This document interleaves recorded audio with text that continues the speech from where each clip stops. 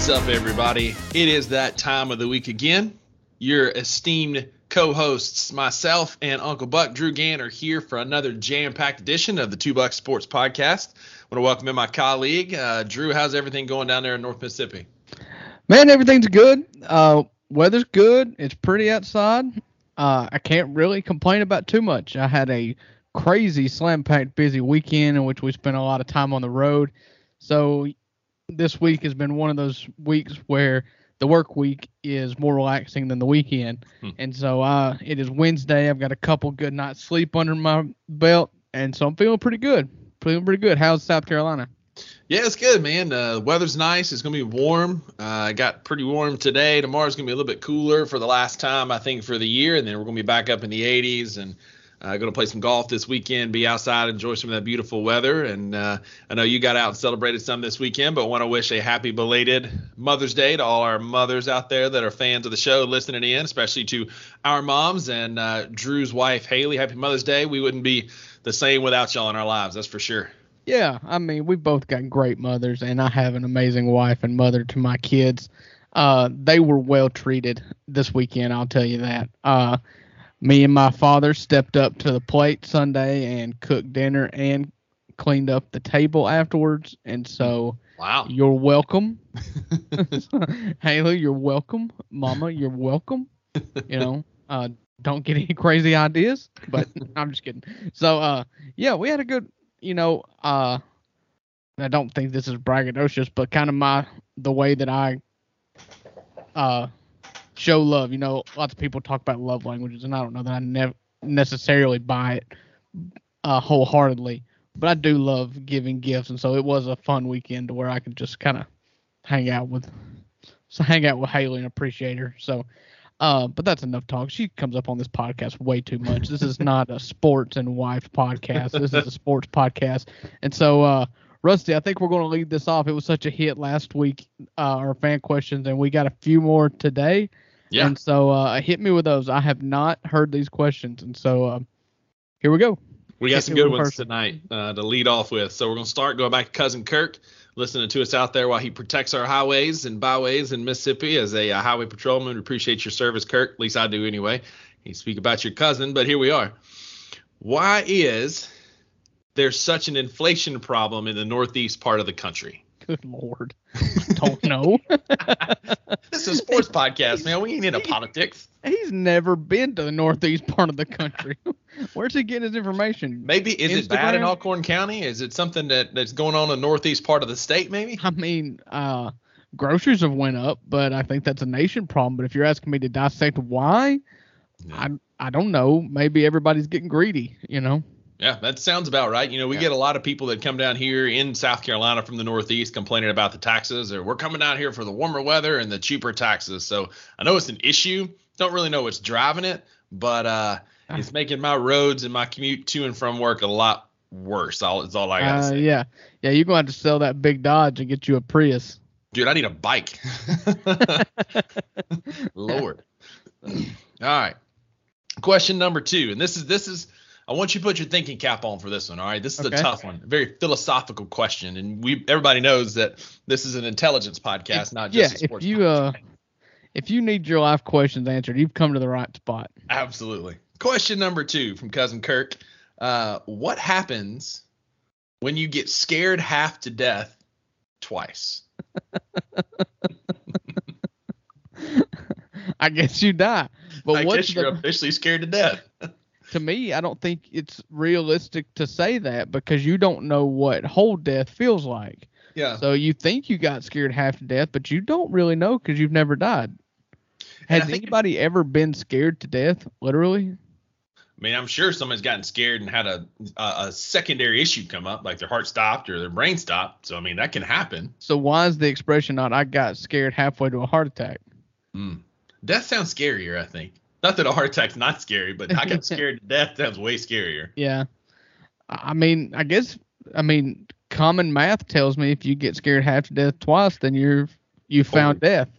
You know, And I think it depends on timing, right? Like if you're scared half to death back to back, I think you're screwed, and you really have been scared to death. But if there's some time in between, you maybe like recharge your batteries a little bit, right? Yeah. You've recovered from the first half death, and now you can have another half death experience. Yeah. We all need those little like life and energy bars above us, like in the old video games, like Mortal Kombat, so we'll know what we're dealing with when we run into people, and that'd be a good way to see it. If your life bar goes down halfway, you better not get scared again. Yeah, same way with I just need like the fatigue bar, like you got in like 2K, once that fatigue bar, you can't hit any shots, and I need that just so everybody in my family knows, like, don't ask me to do nothing. Maybe that's what happened to DeAndre Ayton. His fatigue bar was low and he had to reset on the baseline.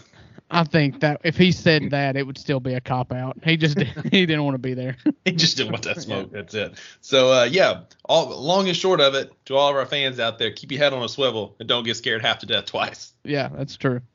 Kirk again. Why won't the government release the name of the second gunman from the grassy knoll? Oh, so he thinks there was a second gunman. Uh-huh. Do you think there was a second gunman? I think it's plausible. Yeah. I think it's hard to convince me that just one pulled off one of the most high-profile assassinations in the history of our country. I just think one of the biggest failures in America was letting Jack Ruby shoot Lee Harvey Oswald outside the hospital, because that's where everything went wild. Maybe Lee Harvey Oswald, if you believe that there was a second gunman or that the mob was, behind it, then maybe Lee Harvey Oswald was a pawn and didn't know the whole plan anyways. But he's the guy that I don't want to ask. He's the only guy you could ask. I think they know. I mean, let's be honest. Yeah. I think they know what happened. And I think they could be involved. I don't necessarily know that it's the mob, but I wouldn't. There's been some pretty plausible evidence that the government had something to do with it. Yeah, I mean, evidence is quote in quotes, finger quotes evidence with this, because everybody's got evidence. Right. Not evidence is necessarily applicable, and that's what happens when you leave cases open this long with no answers. Is everybody's got an answer. Maybe it's UFOs, maybe it was aliens, maybe the whole government is just lizard people. Maybe all birds are fake. I mean, all these questions need to be answered. And that's what happens when you leave it open and you get real hush hush about it. Questions come up, people want to know the answer, and people are going to ask and try and figure it out. And then you get these tinfoil hat guys sitting in their trailers with nothing else to do, watching the aliens fly by, and then they come up with these conspiracy theories. Yeah, and let me be honest with you and tell you, maybe it's kind of a hot take, I don't know, but I don't believe that the American public needs to know everything. No, I don't disagree. Now, a presidential assassination may not fit into that category, but there's a lot of things that go on that maybe we don't need to know. Yeah. But in the same breath, there's a lot of things that they cover up that we probably do need to know. So allow me to talk out of both sides of my mouth here. But, there's some things that's probably happened that I just don't need to know about. If we were a good podcast, we drop in the clip of Jack Nicklaus from A Few Good Men. You can't handle the truth right here. Yeah. But, we're a redneck podcast. You get what you get. Yeah, we don't have that kind of technology. Let me guess. The next question from Kirk. One more from Kirk before we move on. And I like this question. This is a good sports thought question. So the 1998 home run race saved baseball after the strike and bad baseball throughout the 90s. Right. So it begs the question, should steroids be encouraged for baseball since it sparked the great home run race of 1998? Should they be encouraged? No. Should they be encouraged for baseball? No. That's the question. But should they be allowed, I guess, is another question. No. All right. So here. So, yes, you're right. The steroid era in baseball was probably the best era of baseball, along with like the Attitude Era and the WWE. Anytime you have something that great, it probably needs to be. It's probably not good for public consumption at the same time. So, yeah, but steroid era baseball was great. And I believe that steroids need to be in baseball because hitting, it's just like football. The hardest hits are the most fun to watch, and the balls that get hit the furthest are the most fun to watch. Yeah. And baseball's got a real identity crisis here. And so, yeah, I think it'd be cool that if there were steroids in baseball. However, you can't encourage that people take steroids. However, maybe you just quit talking about it and just let it happen and don't test. And, it's kind of like the NBA did for weed. Like they quit testing for marijuana because, it's weed. Who cares? And everybody's going to do it. And all you're going to have is the best players get suspended, Yep. For recreational use. Steroids has a worse effect on your body. And so you can't encourage it. But, maybe just look the other way. Yeah, I mean, they're adults and they're making decisions on what they want to do and, put in their body with these performance-enhancing drugs. And, it doesn't make them necessarily better with hand-eye coordination. Barry Bonds could mash baseball. He could hit baseballs before he got yoked. He could just hit them a lot further after he got on steroids. And so I agree. I'm of the school of thought maybe we don't encourage it and push it on them. But without steroids, you don't get guys like Ken Caminiti that don't have a neck that just walk up there and mash baseballs. Yeah. Because you'll always have the guys like Tony Gwynn that can just flat hit. Ken Griffey Jr. that can just flat hit. But you get a guy that hits the ball. Aren't celebrated anymore. No. Guys like sad. Tony Gwynn. Pure Tony baseball Gwynn. Players aren't celebrated anymore if you can't hit home runs to all parts of the field. Yeah, and Tony Gwynn is I'm a huge Tony Gwynn fan, man. And like Kyle Schwarber last year struck out more times in one season than Tony Gwynn did from 1990 to 1999. And it's just wild how, like, if you really think about that, like, Tony Gwynn only struck out like 100 and something times. Like, it's ridiculous how often, how little he got struck out. And then you see guys are just up there swinging away and hacking away. So this is like that gets overlooked far too often in what is a, talent-ridden sport. Over a 20-year career, Tony Gwynn struck out 434 times, an average of 21.7 strikeouts per season. That's wild, man. And there was one more stat. I'm going to paraphrase it while I'm trying to look it up at the same time. So John Smoltz was on a podcast, and he was talking about the greatness of Tony Gwynn. And what it was so wild is that he said that Tony Gwynn faced Smoltz, Glavine,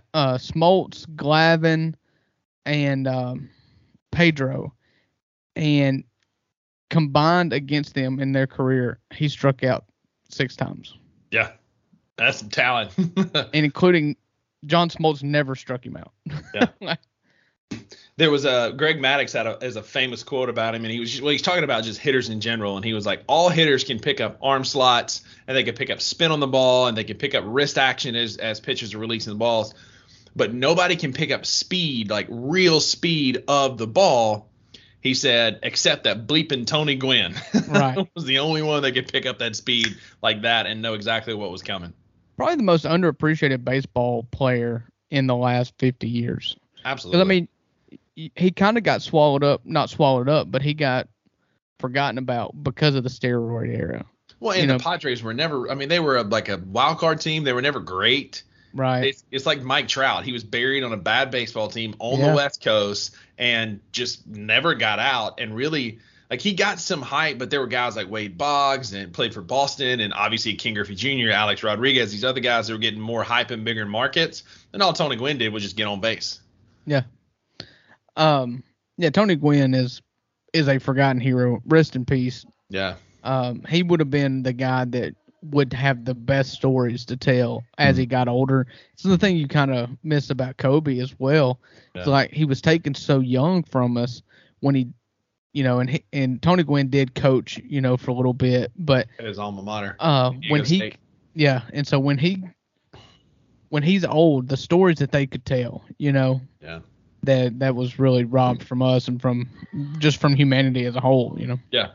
Yeah. So R.I.P. Tony Gwynn. But we've got 2 last more philosophical questions to get us more introspective, Drew, before we dive into our sports talk. From my buddy Caleb. Caleb is a real estate agent. It's a free little shout out for you, Caleb, here in Myrtle Beach.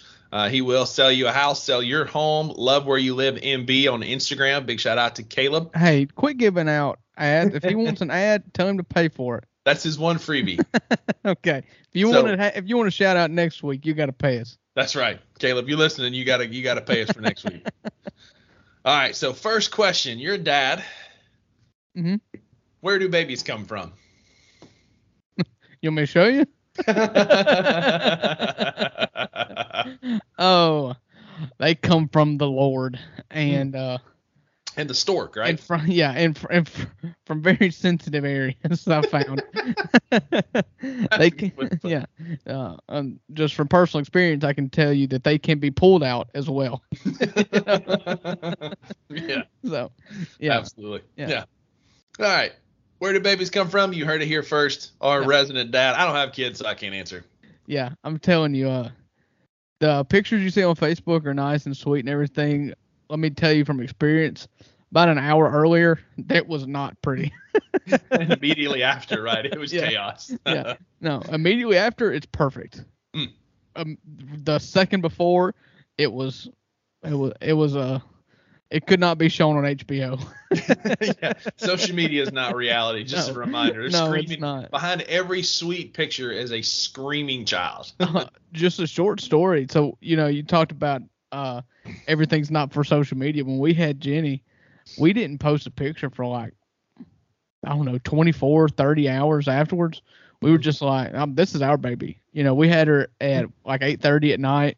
And so we made it through like the night, the next day, and then the next morning we woke up and my dad was the one that's been like, "Will you hurry up and post it so I can brag on my daughter, on my new granddaughter?" I was like, "Dad, this is until we post this on Facebook. This is just ours, baby. Mm-hmm. Like it's just mine and Haley's baby, Yeah, I remember. I got the feet. Yeah. I got the picture in the text and did not see. I kept checking social media to see when it was going to pop up, and it didn't for a while, but I will say this: Drew does have one of the cutest babies in the world, Miss Jenny. Yes. Real sweet, real cute. Looks like her mama, thankfully. Thankfully, yes. All right, last one. This might be my favorite one. Drew, do fat bottom girls really make the world go round? You dang right. Absolutely, they do. What are you talking about? Freddie Mercury may have loved the different sex, but he was right about this one. He may have been attracted to his own sex, but he was dead on with this song, man. I mean, absolutely. I mean, that could be written in scripture. It's just true. That's in the man laws 101, man. Fat bottom girls. Yeah. Yeah. That song was probably written by Brian May, not Freddie Mercury. No. Freddie Mercury was like, "Are you sure?" Just trust me on this one, Fred. Just trust me on this one. You're going to want to sing it. Yeah. R.I.P. to another legend, Mr. Freddie Mercury there. Before we dive in a little bit further, Drew, we got a little bit of exciting college news. Everybody knows, if you've been listening to this podcast for a while, that we are a college golf podcast. Golf first. That's all we talk about, college golf. We've been following it all year long. We dove into it on a couple episodes ago if you were paying attention. And your Mississippi State Bulldogs, men and women, both advanced out of the regionals, going to compete for a national championship in golf. Big shout out to our men's and women's golf teams winning today in the tournament to head forward. It wraps up on the 22nd. The men are going to head to Scottsdale. I'm not sure where the women are going to play at, but big shout out Mississippi State men's and women's golf. It is golf season after all. We're a golf school. This is a golf podcast. Go Dogs. Yeah, Ole Miss lost in a playoff today in the semifinals, and so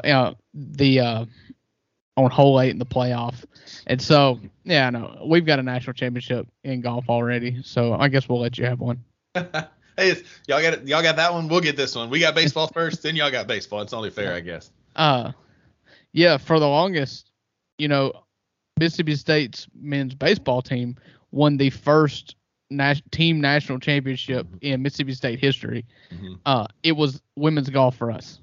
It was our first team national championship.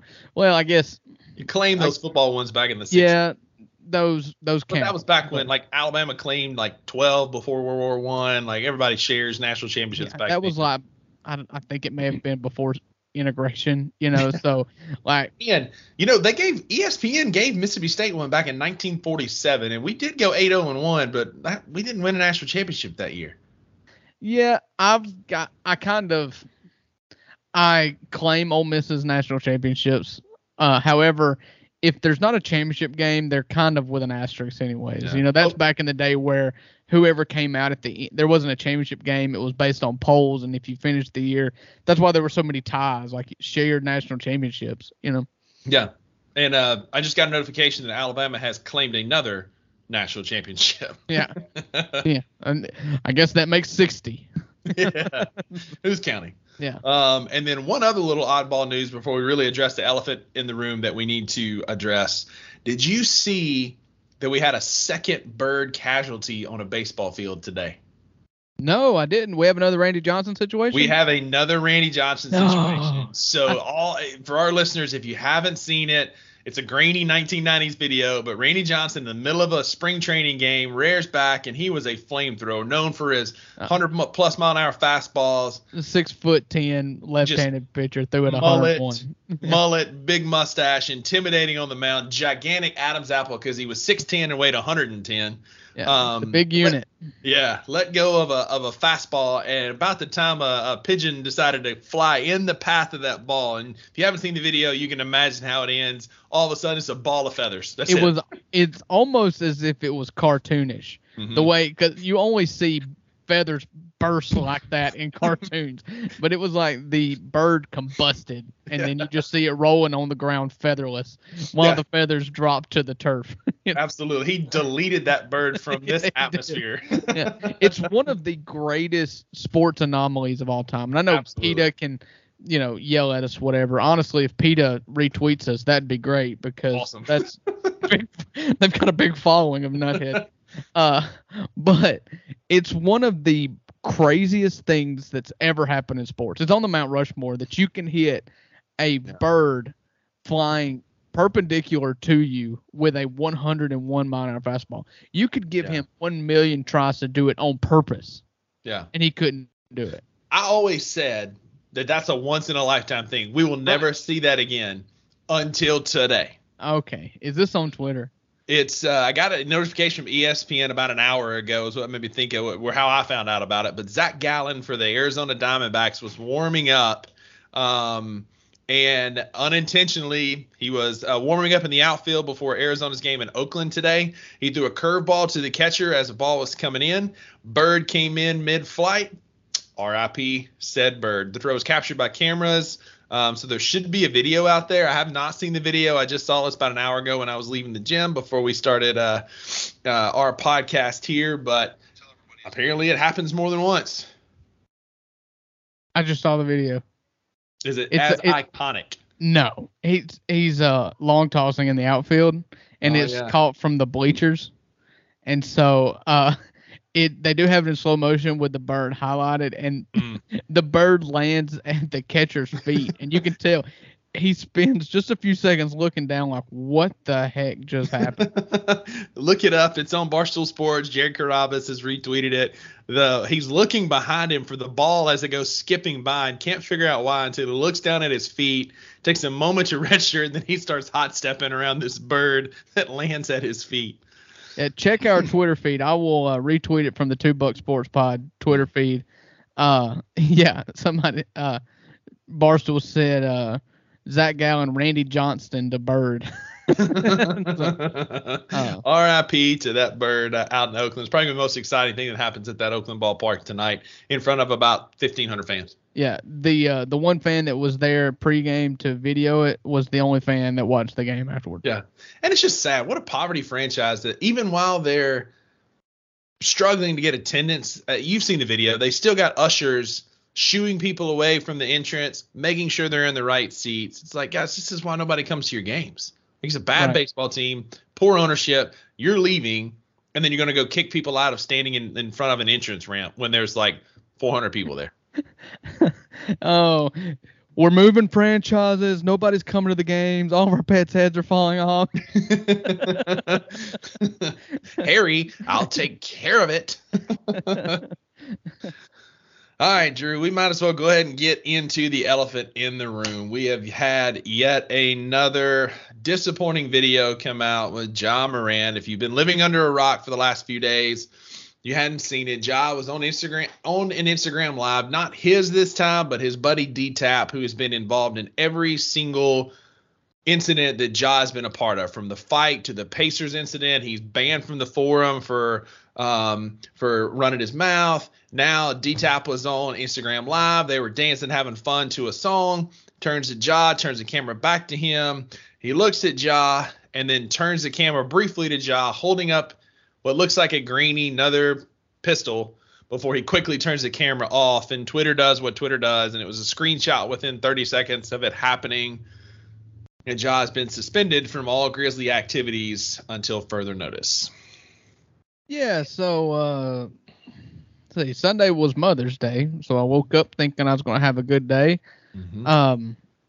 However, when I woke up, I had a notification that from a buddy who was the first one to send it to us, where Ja has flashed another gun. And you're right, the video was grainy, but let's be honest, it was a gun. I mean, It's clearly and obviously a gun. DTAP had gone live on Instagram and flashed over to Ja, and they were dancing in the car. You know, they had just left his sister's graduation, and flashed back over again, and Ja's got a gun in his hand, and his buddy, you know, tried to stop real quick. I mean, he knew that was not a good idea, and you know, Devontae Pack is the guy's name.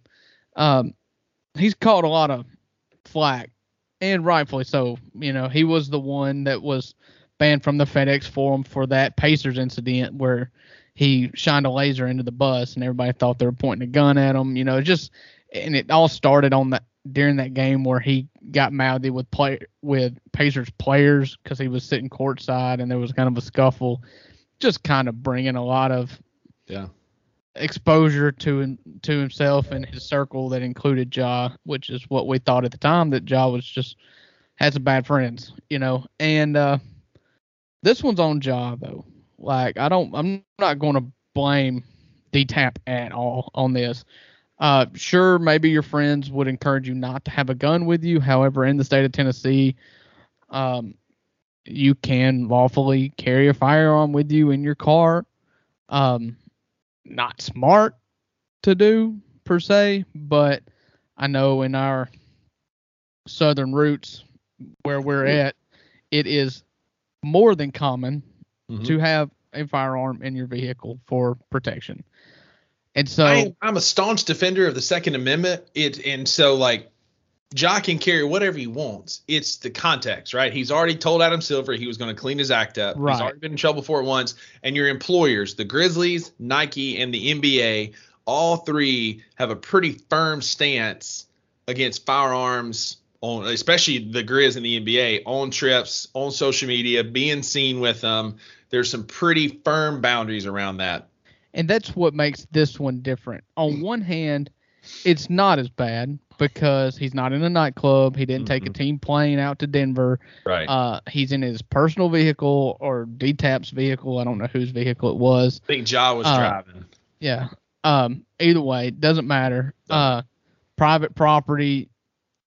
It's stupid because don't ever flash your gun at anybody. That's one thing I was taught as a kid from my dad, who is also a staunch Second Amendment guy. Don't pull a gun unless you got to use it. You know, it's stupid. On the other hand, what makes this infinitely worse, which is common sense, is that you've done this before. You've apologized for this. You've seek treatment because of this. And I did air quotes because he did 2 days of treatment, which was probably more of a publicity thing than anything. He has apologized. He has, said he was going to do better, but went and made it 2 months, and you've done it again.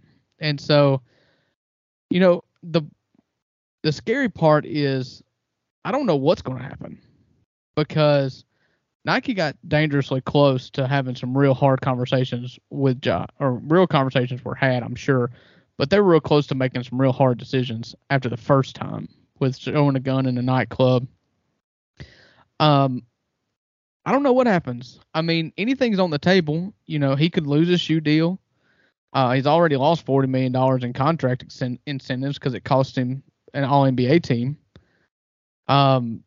He could get suspended, and he could get suspended for a long time, which would mean he would, if he gets suspended for a long time, anything over 17 games, he's automatically, booted for all NBA consideration or any kind of postseason awards. Yeah. And so that's not hitting your contract incentive again. And so it's a mess. And there's really no one to blame here but Ja. And I'm going to stop shy of calling him an idiot. I mean, what he did was idiotic. This dude is a good kid who was raised from a good home that just seems like he's going through it right now. And he's got to get right. What he's done is inexcusable. It's stupid. It's immature. It's somebody that's just at best not thinking, but at worst doesn't care. Yeah. And I think that's what bugs me the most. Like, even a child, for the most part, when they're chastised in a big public way or a big way, knows not to do it again. And for Ja to go out there, it feels almost like either self-sabotage or just complete lack of awareness. And again, money apparently is not a big incentive for him. He's already been suspended 8 games. And what I'm kind of hearing through the grapevine and seeing on Twitter and different things, they're looking at probably a 15 to 20 game suspension. And it just depends on whether or not they want to punish him further by keeping him off of postseason award lists again, which is the NBA's prerogative. Well, let's be honest. If he's suspended 10 games, that probably takes him off the award list anyways, because he's not a guy that stayed healthy. He's not played 82 games ever. Right. He's never played 75 games or 70 games ever. And even this year, he had the stats to be on an at least all NBA third team. You can't look at how he played and not put him on a third team. And it was a statement that they didn't put him on there. And so I think that something's going on. Something's up. Drew, on this podcast, not even 2 weeks ago, we did our Grizzlies exit interviews. I said, I don't want to hear Ja's name all summer. And it's not even officially summer yet. And we've already got an incident, right? Yeah. And so it's frustrating. That episode was 2 weeks ago. That's what I'm saying. 2 weeks ago. I said, I don't want to hear Ja's name all summer. And May 21st is officially summer. And we've already got an incident. And so, and I think what makes it even worse, and this obviously wasn't intentional, it's just dudes being dude, but like you look at Jaren's Instagram post and you look at Desmond's Instagram post lately, and like Jaren's just chilling with Brandon Clark, trying to get well. Des just had surgery, but before that was hanging out with Mikal Bridges. Like, they're just being dudes and they're just doing the right thing.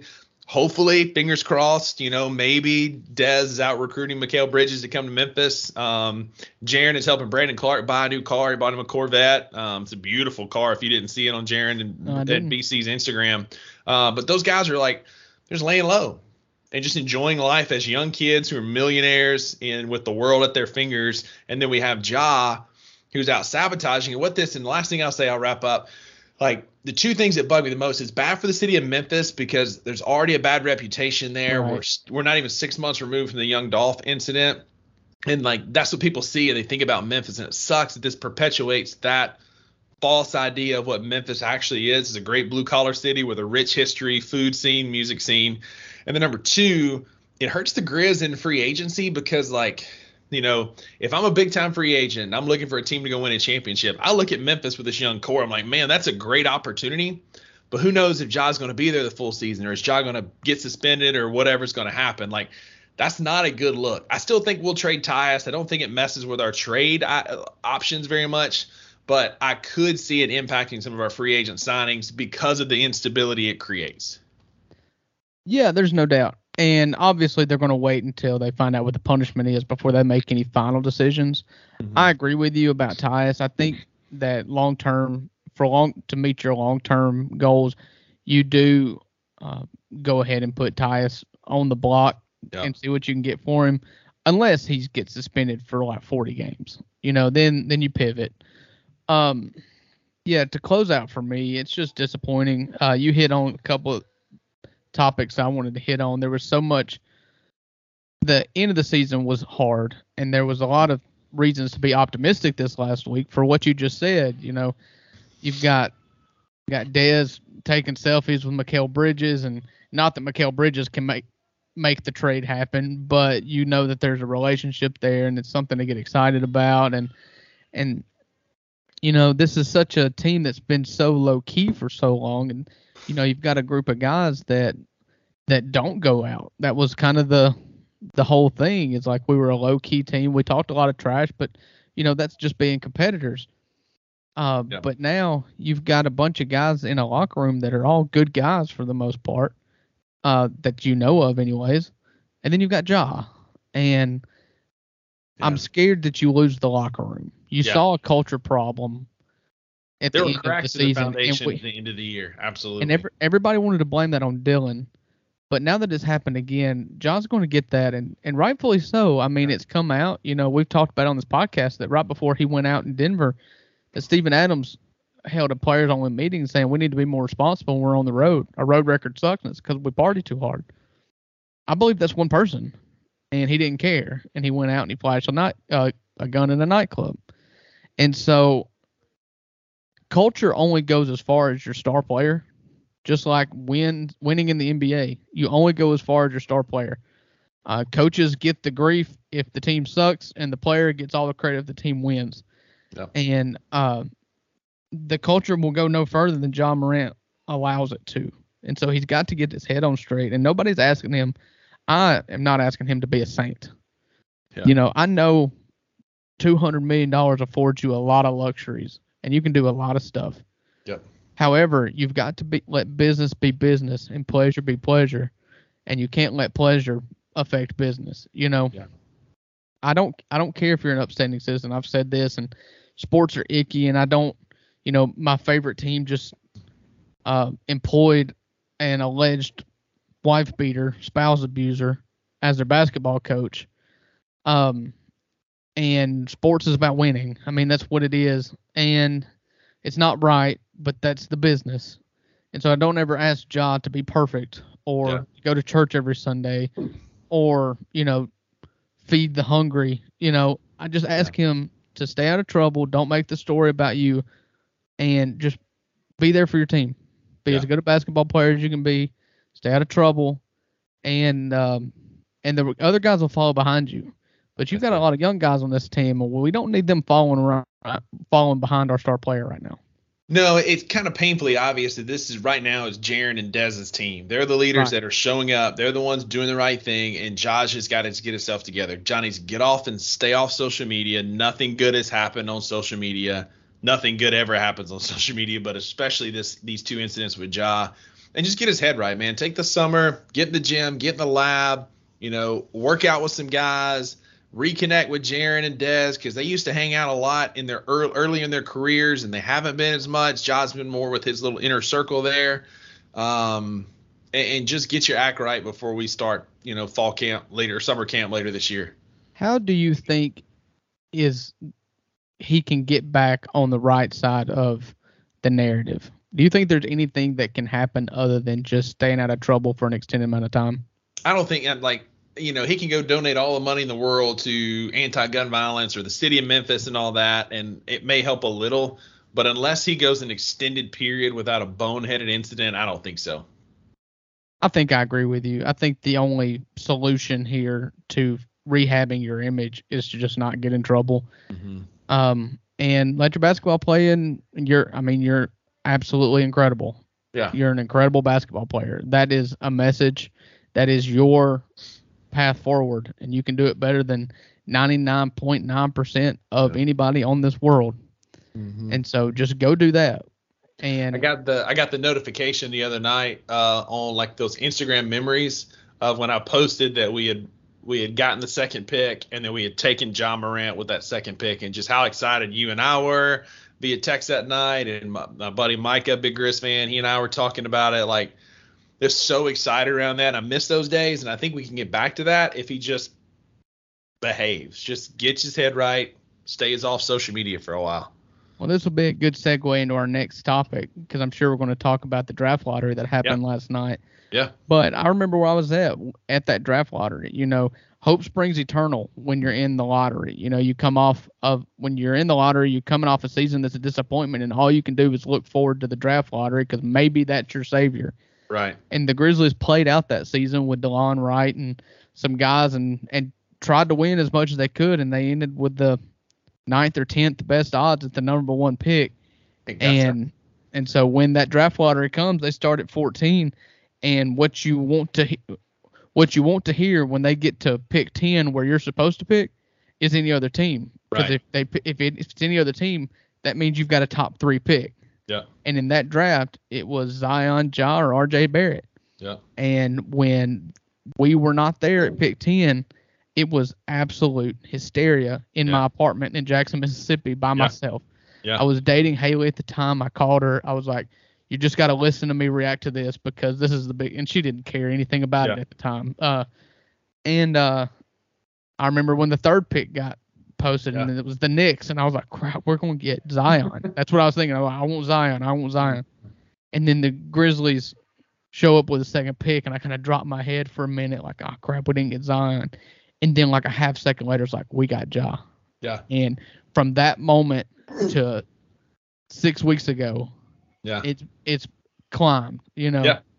And we I'm like you. I remember where I was at. I remember my buddy Mike and I. Twitter was blowing up. Like I kind of had that same moment of, man, we didn't get Zion. But as soon as I pulled up Twitter and everybody's talking Ja Morant, you look up his highlight reel, you figure out like, holy smokes, like this guy is a dude and it's got real potential. And of the three, so far production wise, and I think we got the best pick going away if he could just get out of his own way. Zion had been healthy. RJ hasn't really panned out. Josh just got to get out of his own way, and he could be a generational type talent. So far, it's been KD, Greg Oden level of disparity between 1 and 2, right? Or Michael Jordan versus Portland. That's that. I mean, that tells you, okay? Yeah, that's all you need to know. I have forgotten his name, but it'll come to me in a minute. But that's how fortunate we were. You look at how it's all worked out. In that Kevin Durant draft, the Grizzlies did not win the lottery. They had the worst record in the league, and they got the 4th pick. Yeah. If they got the first pick, they could have gotten Kevin Durant. I mean, they would have taken Greg Oden. Yeah. Instead, we got the 4th pick, and we got somebody whose number will be retired in FedEx Forum within the next few years, Mike Conley. If we got the number 1 pick in Jaren's draft, we would have taken DeAndre Ayton, and we all know who that would have been. So. It's not going well for those of you not watching the NBA right now. But yeah, perfect segue into last night. We got the draft order last night. Number 1 fell to the San Antonio Spurs. They won the Wembanyama sweepstakes. For those of you who don't really know, he's a French basketball player. Woj called him one of the greatest, if not the greatest, basketball prospect of all time. The guy's 7'4" with a 7'9" wingspan. He moves really well. He's smart. He's just skinny, and he needed a place where he could go develop. And Drew and I have talked about this a little bit off air. Like the big 3 that really had a shot, or the big 4, was Detroit, Portland, Charlotte, and San Antonio. And those of you even casual NBA fans. Houston had that's right. I forgot those. The 3 teams with the best chance was Houston, Detroit, and San Antonio. That's right. Yeah.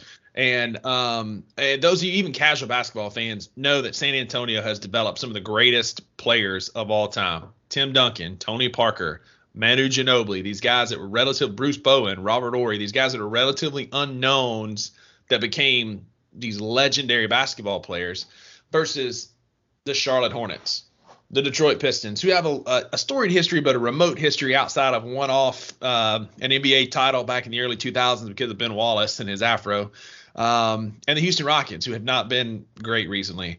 And so best case scenario for Wemby was to go to San Antonio, and that's exactly what happened last night. Yeah, so if you looked at the reactions, so the last 2 picks, or the last 3 picks, because Detroit fell all the way to 4, Houston was 3rd, and when the Houston card was pulled, you saw Wembanyama. There was a camera on him, and he fist bumped. He did not want to go to Houston. Mm-hmm. And then Charlotte got the number 2 pick. That's just a poverty franchise. Michael Jordan has done such a poor job there as the owner that he's selling it. And that meant San Antonio. And if you saw the camera that ESPN had on him when they pulled the San Antonio card, it was pure elation, and for good reason. You have just noted how well they have done developing players. One more layer to that is they were one of the first franchises to go foreign with their players. Mm-hmm. They've got Tony Parker, who is French, who is arguably a Hall of Famer. Yeah. Tim Duncan is from a Caribbean island, like right. Barbados. Where's he from? Yeah, something like that. I mean, he was a swimmer in college, Right. At Wake And, Forest. yeah, and so they had the best track record of any team that was in the lottery. If you're in the lottery, typically you stink. That's how it works.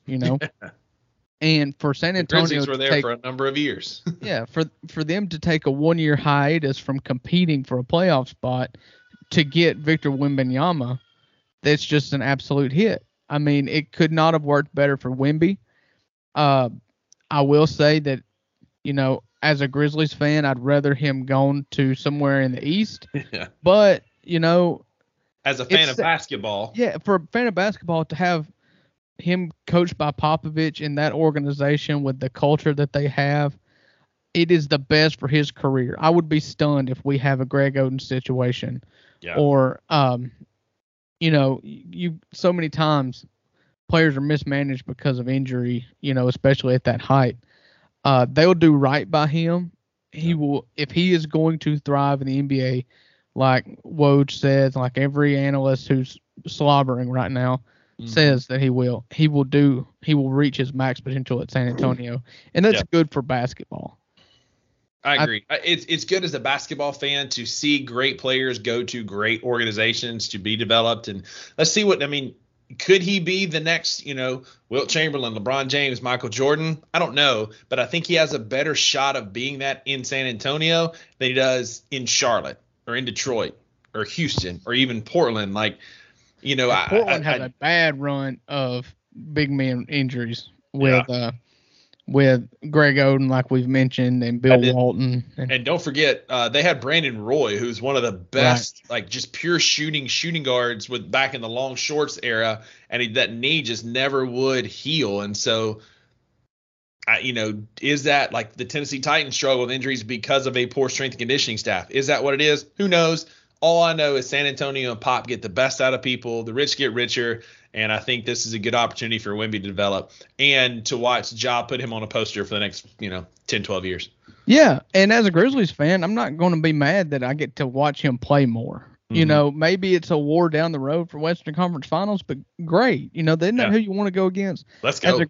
As a Grizzlies fan, you watch LeBron for the bulk of his career playing the East, and if he came to Memphis, he probably wasn't playing. You're not going to get that from Wemby. If he's playing, he's going to be playing against Memphis because even though divisions don't matter for standings anymore, they're in the same division. You play them 4 times a year. Yeah. You're going to see Wemby play in FedEx Forum. And it'd be great watching. I think Jaren can match up with him. Wemby's got some height on him, but that's going to be Defensive Player of the Year, Jaren Jackson, against a potential offensive weapon. Future Defensive Player of the Year in Wemby. Yeah. I mean, that could be a phenomenal matchup, man. I'm here for it. Yeah. Expectations like that always give me pause. Sure. Just because how often, in our lifetime, only one person has gotten the kind of hype that Wemby's gotten and lived up to it, and it's LeBron James. Right. And you're saying that Wemby as a prospect is the best prospect since Lou Alcindor? Yeah. That's saying he's a better prospect than LeBron James. That is bold talk. For a 7'5" guy. Yeah. Yao Ming is a Hall of Famer at 7'5", but his career was not long. No, and you think about other guys that are 7'5" plus, Sean Bradley, Manute Bol, Taco Fall, like these guys just don't typically pan out. Yeah, and he's special. He is far and away better than any of those players you just mentioned, skill-wise. Absolutely.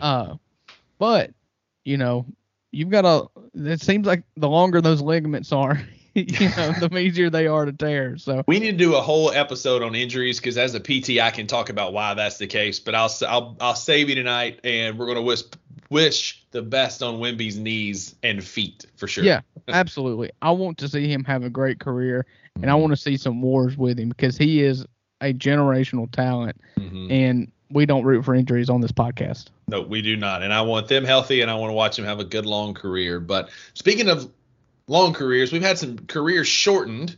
We're going to transition a little bit, talk about some NBA coaching vacancies. And I just got a hypothetical for you. So Black Monday, Black Friday hit hard this weekend. There's that Black Sunday at the end of the NFL season when all the coaches get their walk-in papers. Well, we had that this weekend at the end of at some of the road for some of these big-time coaches. And, the last 3 seasons, the teams with the best record no longer have their head coach. Budenholzer from Milwaukee's gone. Doc Rivers is gone from Philly. Monty Williams is gone from Phoenix. And then Nick Nolte in Toronto, so a former NBA. Nick Nolte? Sorry, completely messed that name up.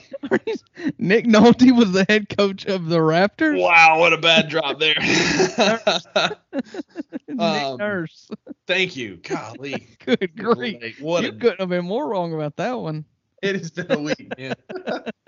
I said it so confidently too. Well, there's the title of the podcast right there. Yeah, Nick Nolte for head coach. Yeah. Thank you. I was in the ballpark. Nick Nurse. So, have lost their jobs as NBA head coaches in a very much what have you done for me lately league. And so, what are you just off the cuff first thoughts on some of these vacancies, some of these coaches being fired? Anything that stands out to you? Yeah, I mean, it's very much a what have you done for me lately thing, and it's very much a how have you done in the playoffs. So you look at Doc Rivers. I wish I had the stats in front of me, the exact stats, but basically he has lost more 3-1 series leads than anybody ever. He's lost more 3-2 series leads than anybody ever. And Joel Embiid is the first MVP to not make it to the conference finals. You stole my thunder. My joke was going to be when we talk about the conference finals that we're still here, unlike the NBA MVP. But go ahead. Yeah. And so, yeah, I mean, that writing was on the wall. Yeah. I mean, that he was going to be gone. They did it 2 years in a row. At some point, you just need a new voice in the locker room. And Doc Rivers also, you didn't mention, he's also the worst all-time head coach in Game 7. So he's something like 0 for 10 or 0 for 9. He's never, like his Game 7, he's so bad in Game 7s.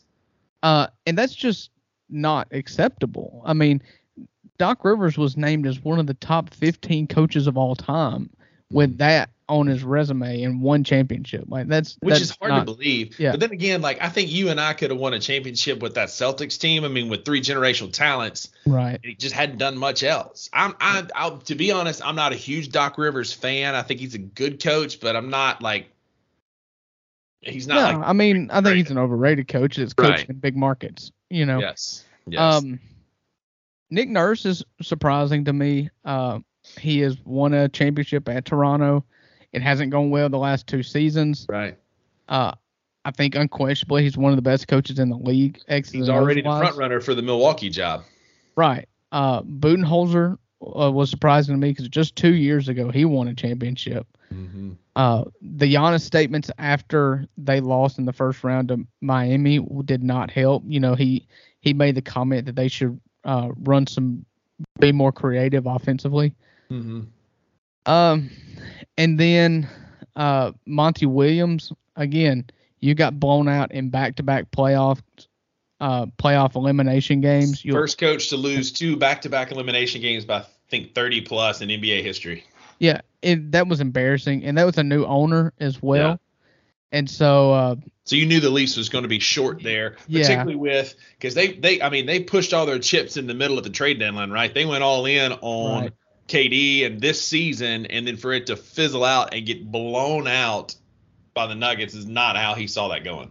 Yeah, and of course Dwayne Casey was out at Detroit. He's been out, you know. It's interesting. Go ahead. No, you go ahead. Have you seen the front runner for the Raptors job, whose name keeps coming up? Yeah, I saw JJ Redick interviewed for it. And? For the Raptors? Mm-hmm. I don't think I've seen another name. She has already addressed it in a press conference. Becky Hammond is getting a lot of traction that she could be the first female head coach for the Toronto Raptors. Who is currently just got suspended for 2 games for making some kind of disparaging comment about one of her players who just had a baby or something in contract talks. And so you don't have to deal with that if you go to the NBA. But, exactly. So what I think you could see is just a big musical chairs. I mean, I don't think, with the exception of Doc Rivers, and I don't think he's that great of a coach, Bud, good coach. Monty Williams, good coach. Nick Nurse, good coach. Yeah. I mean, Budenholzer. I mean, Nick Nurse was, rumored to go to, be a favorite in Milwaukee. Philly's going to have talks with all those folks. I wouldn't be surprised to see Doc Rivers surface in Phoenix with KD and Chris Paul. I mean, yeah, but you know how Doc Rivers and Chris Paul ended in the playoffs every year as well. That's fair. For the Clippers. I don't know. A name to watch is Ty Lue. Yeah. I think that he is going to leave. Yeah. If given the opportunity to leave. He is one of the top 5 best coaches and game managers in the NBA. No doubt. And if you could get Ty Lue to coach Giannis, or you get Ty Lue to Toronto, where they've just got a ton of young talent, or Phoenix with Kevin Durant, I mean, that's dangerous. Yeah. I don't know. I'm curious to see what happens. You've got this year more than ever, you've got big jobs open. Mm-hmm. And do you think Taylor Jenkins gets a call for any of the jobs? No, I don't think so. You just don't see that very often in the NBA. And the only job that would make me nervous would be Milwaukee, because that's where it came from. History. That's the only thing I thought of. But that works against him as well, because he's from the Budenholzer tree, but they just fired Budenholzer. Right. So I think that he's good enough, and I think he's got the cachet to get an interview if he wanted one. But one, I don't think he wants one, and because if that information gets out, especially as volatile as the Grizzlies locker room is right now, it's just not good for the team, and you couldn't come back from it. It's one of those things, if you're going to interview for the job, you better take it, kind of thing. Yep. So no, I don't think that Taylor Jenkins goes anywhere. Mainly, and his playoff record doesn't help much either. Right. And so, season coach. But hypothetically, if he got an interview of the coaches that are available, who would you want in Memphis? Nick Nurse. Yeah, absolutely. Nick Nurse and Monty Williams would be my first 2 answers. Yeah, Monty Williams kind of. Sometimes I think he's too good of a guy. He got walked over a lot at Phoenix, and of course that may be just the culture. I mean, with the owner that hired him, that ultimately got fired for being a horrible person. I'm happy with Taylor Jenkins. I want to keep Taylor Jenkins. First. I'm not saying I want him going for our listeners. Right. And Coach Taylor, if you're listening to this, I know you're a big fan of the podcast. I don't want you going. Come on sometime. We'd love to have you. Love to have you. We won't talk about any of Ja's off the field issues. None.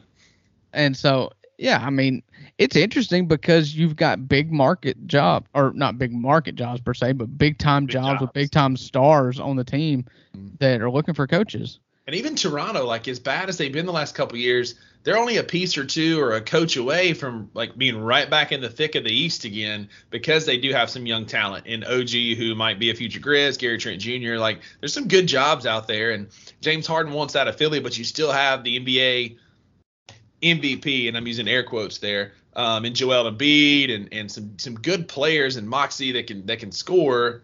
I mean, Philly is still right in the top of the East, even without James Harden. Yeah, you go coach James Harden and expect a championship at your own, on your own dime. Absolutely. Because I'm not going to back that. He's already small game. James came up again, went 3 for 11 in an elimination game. And oh my gosh, read the room, because then you got Joel Embiid in his post game interview saying we need our teammates to step up. If I'd have been D'Anthony Melton or somebody, I've been standing in the locker room pointing at the stat sheet, reminding him that he and James Harden went 5 for 29 in an elimination game. Missed me with that. I need my teammates to step up. Yeah, Joel Embiid's kind of taking a heel turn, because he was always like the ultimate team guy. He mouthed the right message in post game. He always took the blame as a star player. I got to be better.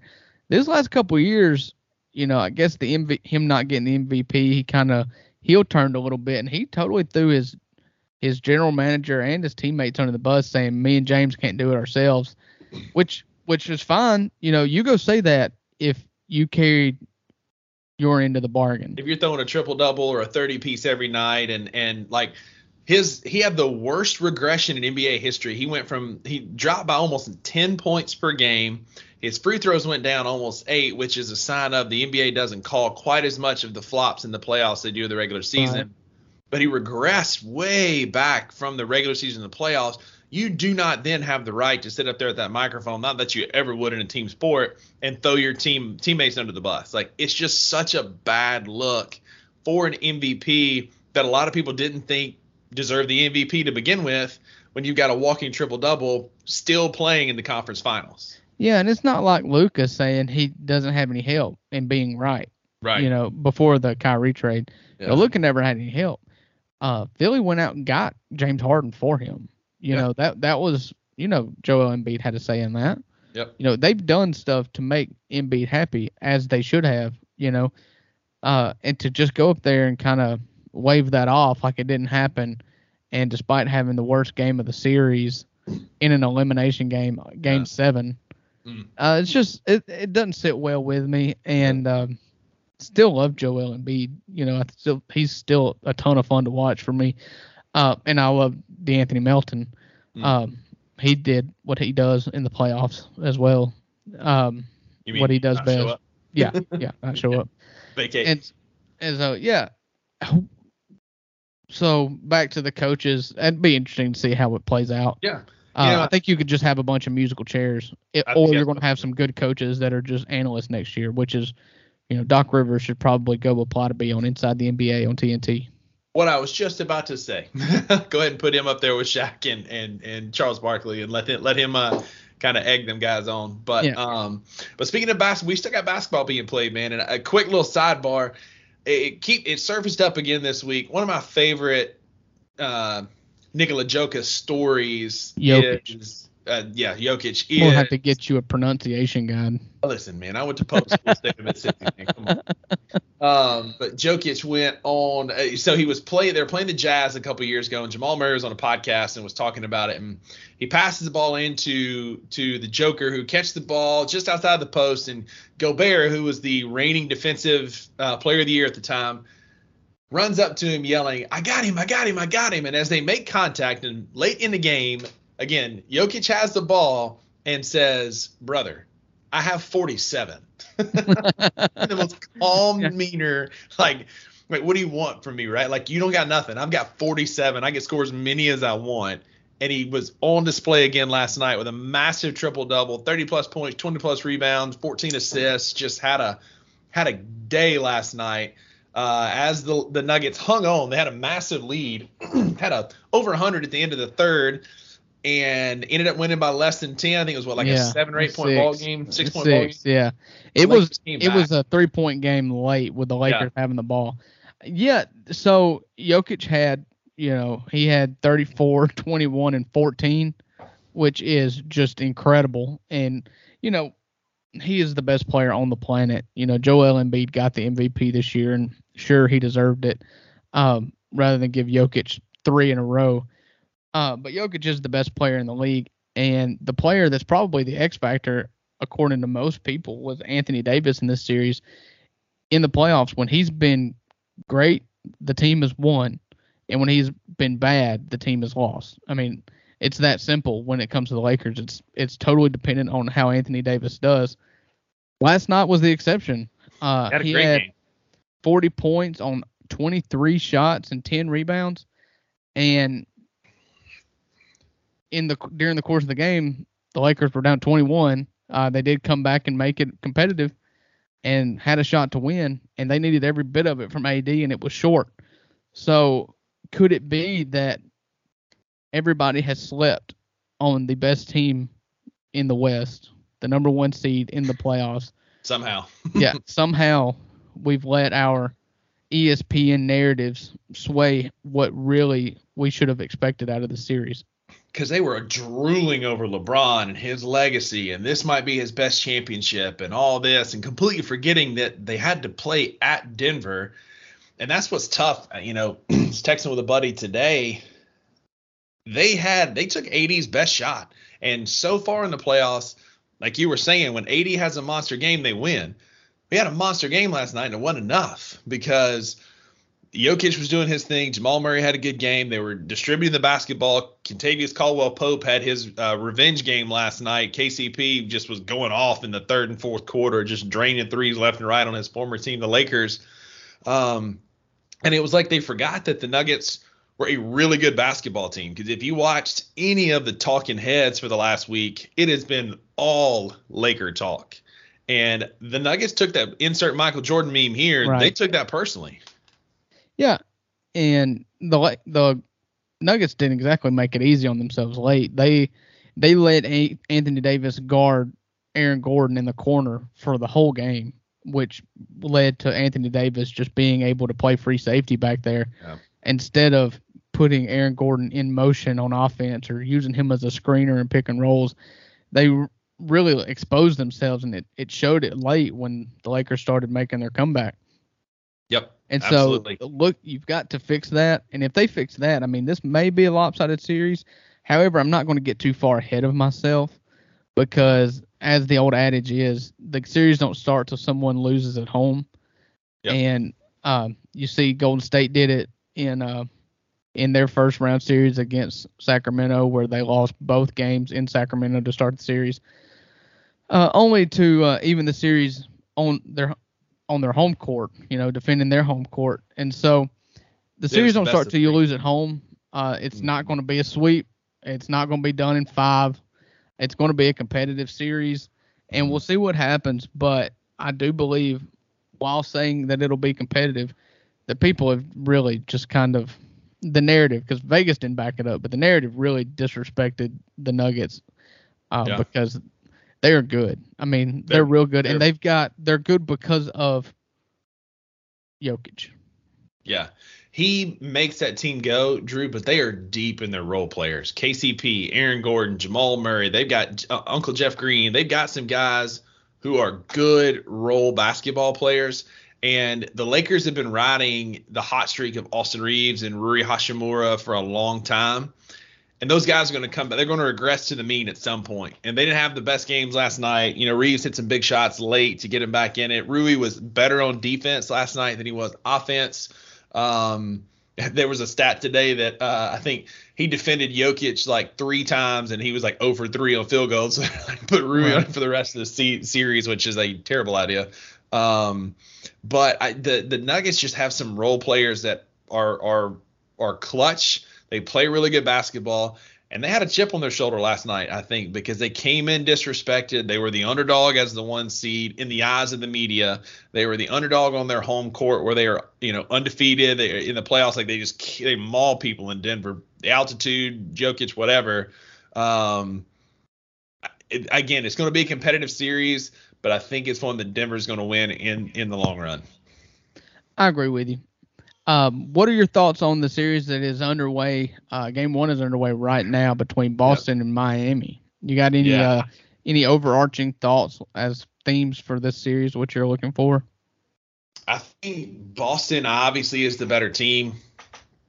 Jason Tatum, in a weird interview, said I'm humbly one of the best basketball players in the world in a game where he started like 3 for 19, ended up with a decent game, and then only to follow that up with a Game 7 performance of a lifetime with 51 in an elimination game against the Sixers, and just completely back that talk up. So kudos, Jason Tatum. They're finally healthy really at the right time. I kind of want to see Jimmy Butler play for a title again, man. I love Jimmy Butler. I sent you the video of him on Instagram. It's Jimmy Butler Day. I love Jimmy Butler. He's great content. He's a walking bucket in big games. I just don't think Miami has enough to keep up with the C's. I really don't. Yeah, to take it back to your Jason Tatum, his comment that he made, I loved it personally because it was a humble statement, and it was showing his mindset, and it's what the mindset that I hope Ja has one day if he's got an off day. When you can look at yourself and it's like, man, I'm not shooting the ball well. This is a potential. I mean, we've got to have this game to force a Game 7. They were down 3-2. I don't have it today. And he just said to himself, I'm one of the best players in the league. Have confidence and shoot the ball like you're going to make it. And in that fourth quarter, he went totally berserk. Conversely, Philadelphia peed down their leg. Yeah, because Jason Tatum outscored the Sixers by himself. Yeah, they just absolutely wet the bed. And then to go out in Game 7 and have 51 points, set the NBA record for most points in a Game 7, and just rip their heart out. It was that game was over at halftime. He had 25 at halftime, and they could have called the series then.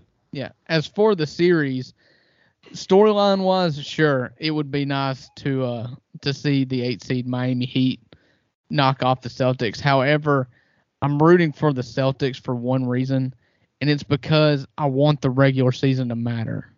Yeah. I don't, Miami coasted, and the same thing the Lakers did, the same thing the Warriors did. What's left in these semifinal matchups, you've got the Lakers, the Nuggets, the Celtics, and the Heat. 2 of the 4 teams, one from each side, mailed it in during the regular season. They rested, they took their time, and entered the postseason way underseeded and are playing their best basketball of the season. That's Miami and LA. Mm-hmm. And then on the other side, you've got Boston and Denver, who played like every game mattered in the regular season. And just mentality-wise, I appreciate that. I respect that. And that's what I want to see in the finals. And that's what I'm rooting for. And I think that's a great matchup. Denver and Boston is an intriguing matchup. Al Horford is a good defensive center. He's not as big, but he can defend really well. But then you got who's going to, answer for Jason Tatum and Jaylen Brown. I think that's a very intriguing. It could be a very fun NBA Finals matchup. May not be the flashy Lakers Celtics all-time rivalry, right. But it could be a very fun NBA Finals to watch. Yeah. I'm excited. I think both sides of this semifinals are going to put on a very good show for everybody. And I do love Jimmy Butler too. I just wish that he gave a crap about the regular season. There's going to be one game though where he's going to score like 60 points, and there's going to be nothing Boston can do about it, and I'm here for it. Oh yeah, it'll be competitive. Yeah.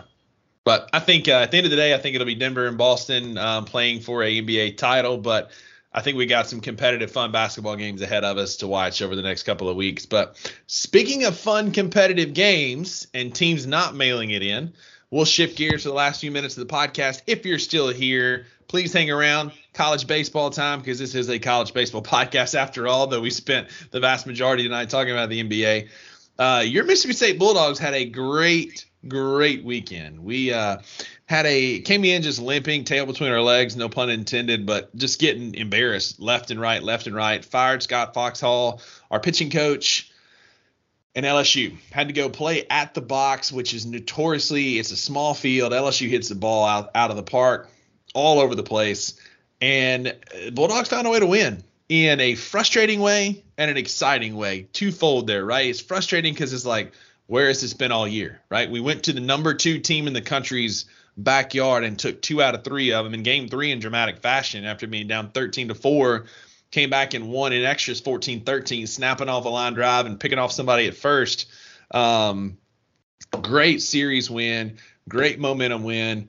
And Drew, we quoted Dumb and Dumber earlier. I'm going to pull it up again. So you're telling me there's a chance? I thought you were going to say it's a cardigan, but thanks. But thanks for asking. But Mississippi State has an outside minuscule blue moon. Mercury needs to be in microwave, and whatever happens for it to happen. But Mississippi State can. Microwave? That's what they do. I think you mean retrograde. Whatever. Whatever. Mercury in microwave. Somebody needs to put Mercury in the microwave. Moron. Mercury's got to be in microwave.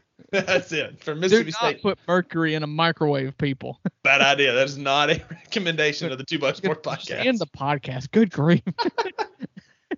But we got a chance. So Mississippi State needs to sweep A&M this weekend, and either Missouri needs to get swept by Auburn, or Georgia needs to get swept. I forgot who they're playing. I saw it earlier, but Georgia needs to get swept.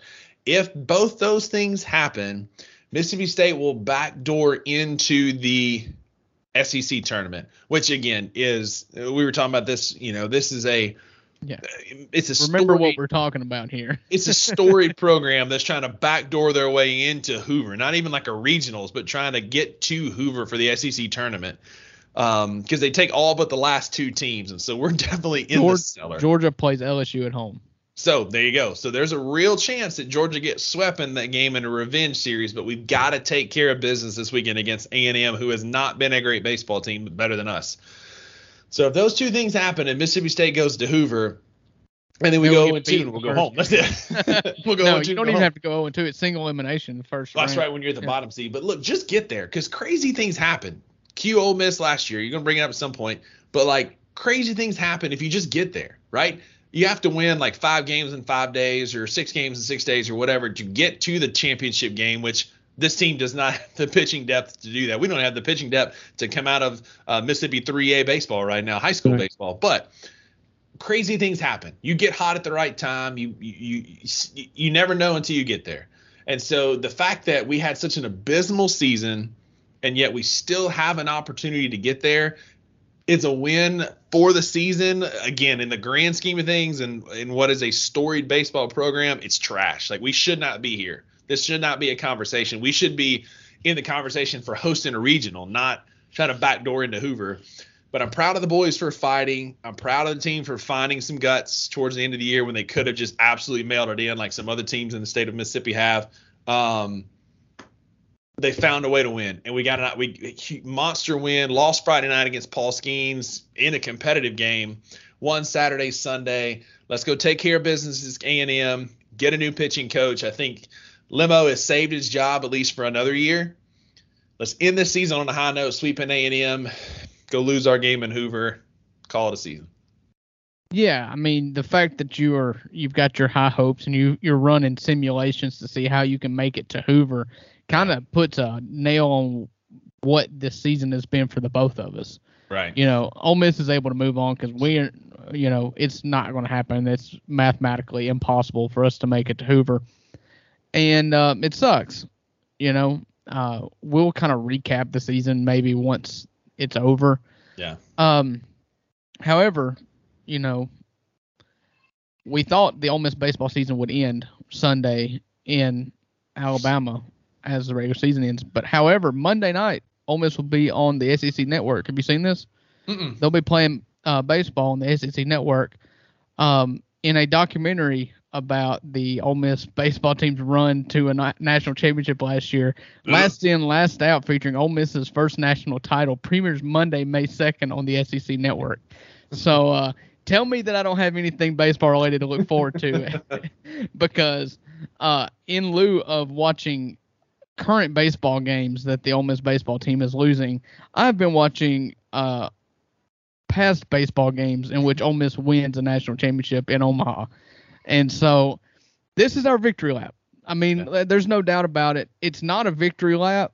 The season, I'm not going to be as diluted as Rusty was last year to say we celebrated too hard. That's why we stink. No, we stink because we stink. No, I said we stink because we stink. I just tried to think that was what helped me sleep at night. I will not give anybody an out in saying that we just partied too hard, or we took this season for granted because we won it all last year. Don't buy any of that. We're just not good, and it's on coaches, it's on players, it's on whoever you want to put it on. Everybody shares the blame, and next year you got to be better. I do find great joy in Rusty trying to put all the tying all the yarn onto the points in the map, trying to find his way into the SEC tournament as a 12 seed, as if that gives him any hope of actually making the tournament. You're over here saying, like Ole Miss did last year, you just have to find a way to get in. No, sir. You have to find a way to get into the big tournament, not the SEC tournament. Well, it starts by getting to Hoover. If you don't get to Hoover, you don't even go to the other one. Yeah, so. I guess one step at a time. You can't be the last team in and the last team standing if you're not the last team into the real tournament. Just get me to Hoover. Crazy things happen, man. Just get me to Hoover. The Colorado Rockies. I will tell you what will not happen.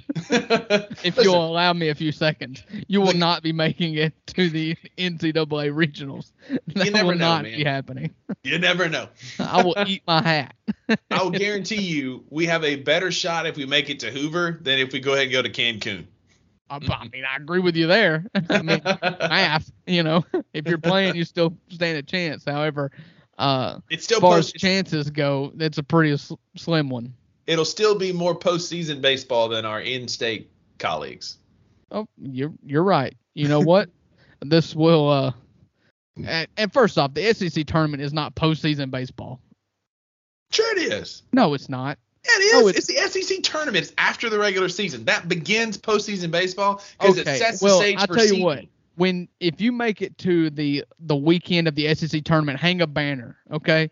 Say you finish Final Four in the SEC tournament and see how that goes. No, we're not going to take it. We're not going to get the little fake ring. Like, did you see Auburn is celebrating their College World Series participation rings this weekend too? By the way, it's not just Arkansas. It's not just Arkansas. Auburn's doing it too. But like the SEC basketball tournament, that's postseason basketball. The SEC baseball tournament is postseason baseball. It is not. Oh my God. It is not the postseason. It is not March. It is the beginning of the postseason. Which yes, it is. Does not matter unless the SEC tournament does not matter. And we've won an SEC title recently in baseball. It does not matter unless it gives you an automatic berth in. If you don't, just watch. LSU and Vanderbilt will throw this tournament. It matters because for teams like us that sneak in the back door this year, let's just say, like, hypothetical dream, like Candyland scenario, right? We backdoor in, we get hot, we win a few games, and it gets us into a regional. It matters to us. Sure, it doesn't matter to South Carolina, LSU, who are already going to host because they're one of the top teams in the country. They can mail it in. But it matters to teams fighting for a opportunity to play in a regional. I will say, I'll ask you because you'll know. I'm looking at the standings here just to see your record. Mississippi State is currently 8-19. It does not matter how many games you win in Hoover unless you win the whole thing. And you don't win the whole thing if you don't go. Yes. And so it's just unimportant. Listen, man, I'm just trying to find hope in an otherwise abysmal baseball season. And don't rain on my parade. Just go ahead and enter into the abyss. It's not that bad. Listen. Just know that Uncle Buck is the negative Nancy on this podcast. I'm trying to find some hope. I'm being a realist. I mean, good grief. You're over here trying to plot points to win an automatic bid by winning the SEC tournament in the SEC in which you are currently 8-19. Crazier things have happened, man. You're hoping. Okay. Everybody has a bad day, man. You never know. Yeah. Very, very few times do those bad days stretch into months. It may be a bad series. Like, you never know who's going to get food poisoning or not sleep well, or their hotel doesn't have AC. You never know what'll happen. Yeah. There's a difference in, the miracle on ice. The United States beat Russia. Well, the United States team was pretty dang good. Yeah. This is Mississippi State team, we're not good. I'll be the first on record. That's what I'm trying to get you to admit here. You're acting like you got a shot, and you're the false equivalency you've got going here was saying like, Ole Miss, all you got to do is get in. Yeah, well, you had to get into the tournament. We were squarely in the SEC again. We won't get to a regional unless we get to Hoover. Just get to Hoover and let the cards fall as they may. We'll lose opening weekend, but at least we were there. Rephrase for accuracy: you will not get to the regionals unless you win the SEC championship. That's what I'm saying. Get to Hoover and let things happen. Yeah. Well. Listen, don't stay up late at night to watch the games. We're a terrible baseball team. If by some miracle we sweep A&M this weekend, which we've only won 2 series this year. Yeah. One of them was LSU and one of them was in March against Ole Miss. By some miracle that happens, whoever we play opening weekend, it's over. Like Cade Smith will go out and have a great game, and then the offense won't show up, and we'll lose like 2-1. Just because that's how our season's going. I am well aware that we're not going to make it out, but dadgummit, let's at least get to Hoover. Yeah, well, Ole Miss got swept this past weekend by Auburn on their senior night. So yeah, Auburn's gotten hot, man. Auburn's playing some top 25 baseball right now. Yeah, Butch Thompson's got them pointed in the right direction. And you're welcome. Mississippi State was the one that ignited that. They were sputtering until they took 2 out of 3 from us, and that was the launch pad. So any Auburn Tiger fans out there, you're welcome. Yeah, Auburn's sitting at 14-13 in the SEC, 3rd place in the West. 30 And and so, 19 overall, man. They've yeah, had a good year. they're going to make the tournament. Alabama's going to make the tournament at 13 and 14 unless they get swept this weekend Yep. against Ole Miss, which, I mean, let's be honest, it's not going to happen. It could happen. You've Yeah, seen teams like South Carolina's cooled off as of late. Those freshmen are kind of cooling off a little bit. Florida has really come on strong and is going to be a player in the SEC tournament and beyond. They've got some guys they can hit, but what's scary about Florida is as the year has gone on, their pitching has gotten better and better and better, and they've got some future studs in that rotation. That can really continue. And we all know once you get to the regionals, it's all about pitching. The teams who go the deepest are the teams with the best pitchers. 2 years ago, Will Bednar and Landon Sims carried us, along with Hootie and a couple other guys. But it's all about pitching once you get past the SEC play. Yeah, and like I predicted to start this season, the SEC has cannibalized itself. You've got your outliers with Florida being 18-9 and South Carolina being 17-10. Arkansas is 19-8 and LSU 17-9. The rest of the SEC is at 15 wins or below in conference play going into the last weekend. And so you had that backwards. Vandy is 17-10. South Carolina is 15-11. Oh, I skipped Vandy over Vandy when I was reading it. But yeah, so Vandy is next in line. Vandy and Kentucky have 15 wins. The next SEC West team is Auburn with 14 wins. And so Auburn with a sweep, getting swept this weekend, would sit at 14-16, which would, if you go by last year's standards, that's what Ole Miss was, and they were the last team in the tournament. Yeah. So they've cannibalized themselves. They're going to get the benefit of the doubt. They're still going to get a lot of teams in. We'll still have 4, 5, 6 teams in the tournament. Rusty's big prediction to start the SEC season was that Missouri was going to finish second in the East. Let's not forget that. No. Yeah. I said they were going to finish last in the East behind Georgia. Oh, did you say? Okay. I said Kentucky was going to finish second in the East. Kentucky, That's what it was. Was Kentucky was my hot take in the East. Well, that one hasn't been so bad then. It hasn't been so bad. No, I haven't. They're 15-12, fourth in the East. The worst East. teams are going to be Missouri, Georgia, Alabama, and Auburn, and I was wrong on the West. That's for sure. Yeah, because it was me and you. Cheers, buddy. Yeah. I think that's all I've got for mine today. Do you have anything else you want to hit? I think you mentioned something about Ole Miss basketball. Did we? Oh yeah. We'll talk a little bit about the transfer portal. Yeah. The State got a big transfer in a shooting guard from the Big East. Not as big as Ole Miss's, but had a big time commit. Kid out of the Big East. I'm blanking on it. I think it's from Temple. Let me pull it up. I'm pulling it up right now. But Chris Beard has been working the transfer portal like nobody's business. It's something that's how you build a program these days. Chris Jans, who signed a long-term deal, is doing a great job, and Starkville has hit the transfer portal some, not quite as much as some of our in-state counterparts, but got a big guy who can actually shoot, which is what we need in Mississippi State. We've got, rumors are Tolu Smith is coming back. We've got some guys that are going to return, but we needed some shooting. We needed some offense from the portal, and went out and got that. Got a good opportunity to continue to grow. And we'll just see what happens over the next few weeks as we, head into the quiet off season and spring training for college basketball. So we'll see. But Chris Beard been attacking the transfer portal, right? Yeah. So I'm always kind of curious to how I was telling you off air before we got started. I would like to know, and it was before the transfer portal, but how Chris Beard built his teams when he took over, particularly at Texas Tech, his first big job.